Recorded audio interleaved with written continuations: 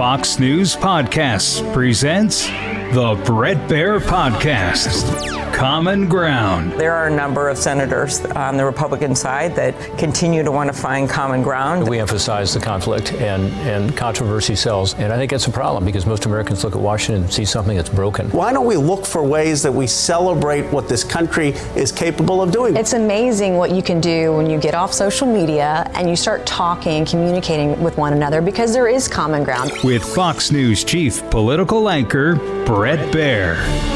It is time for our Common Ground segment. Tonight we talk about social media, its influence on public opinion about Israel-Hamas war. Joining us are Wisconsin Republican Congressman Mike Gallagher and New York Democratic Congressman Richie Torres. Thank you both for being here. First of all, 30,000 feet. We've been watching what's happening in Israel, and there is this kind of back and forth on Capitol Hill about some members, how they feel, what they're saying, specifically Rashida Tlaib. Congressman Torres, where are you on some of this, and where do you all stand on whether she should be censured or not? Well, I intend to vote for the censure. When you utter the phrase from the river to the sea, you're not simply calling for the creation of a Palestinian state, which is fair game, but you're calling for the destruction of Israel as a Jewish state, which is a line that no member should ever cross. And so it's the right of Congress as an institution to vote for a censure that condemns hate speech because it's incompatible with the values of Congress as an institution.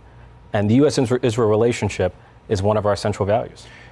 Congressman Gallagher, the folks who are not for this say it's about the First Amendment. She can say whatever she wants to say.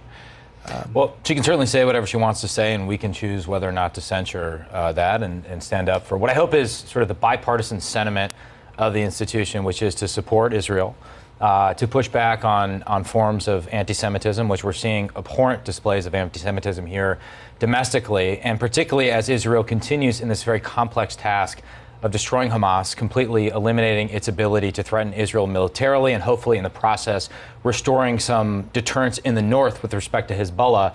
It's going to require the American president and the American Congress sticking steadfastly by our closest ally in the Middle East. Today we heard from some family members of some of the Americans being held hostage. This is Doris Lieber. She says, it's been 30 days every day. It's like an eternity to me. I can't wait any longer because I know that he was shot. I don't know anything. Congressman Torres, it's tough to listen to that. We don't really know exactly how many Americans are being held or how many Americans want to get out. And that's a real question mark. Look, for me, there should be a diplomatic operation to secure the release of the hostages. There should be a humanitarian operation to deliver aid to Palestinians in the Gaza Strip. And there should be a military operation to bring Hamas to justice so that there is no repeat of October 7th.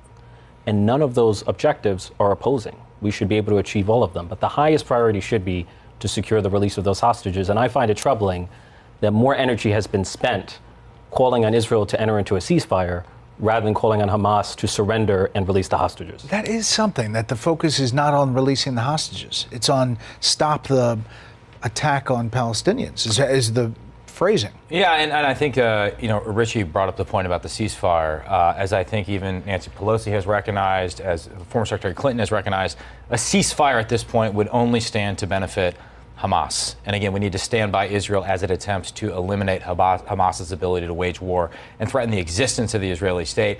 Going forward, I also think we need to find ways to put pressure on Hamas's primary sponsor, Iran, without which Hamas would not have weapons, it would not have finances. And if we don't get that, which is our foremost threat in the region, if we don't get our approach to Iran right, then we're going to have a trouble making sense of other parts of the regions, as well as building upon any tactical or operational success Israel has against Hamas in Gaza. We'll continue right after this. You wrote in Free Press, why do young people support Hamas? Look at TikTok. You believe that TikTok is forming some opinion here? Well, there's the overall problem with social media, which I think political scientists like Jonathan Haidt have convincingly argued is correlated with rising rates of mental health, anxiety, depression, and suicide.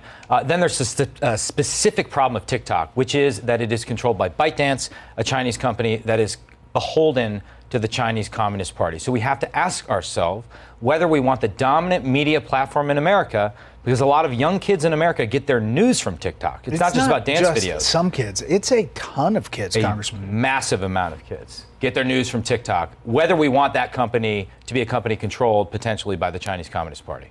And where are you on that, Congressman? I mean, for me, it's a clear national security risk, right? The fact that we have put the leading news source for the next generation of Americans, for the most impressionable minds of our society, in the hands of our leading foreign adversary, historians will remember that as a catastrophic miscalculation. It's national self-sabotage.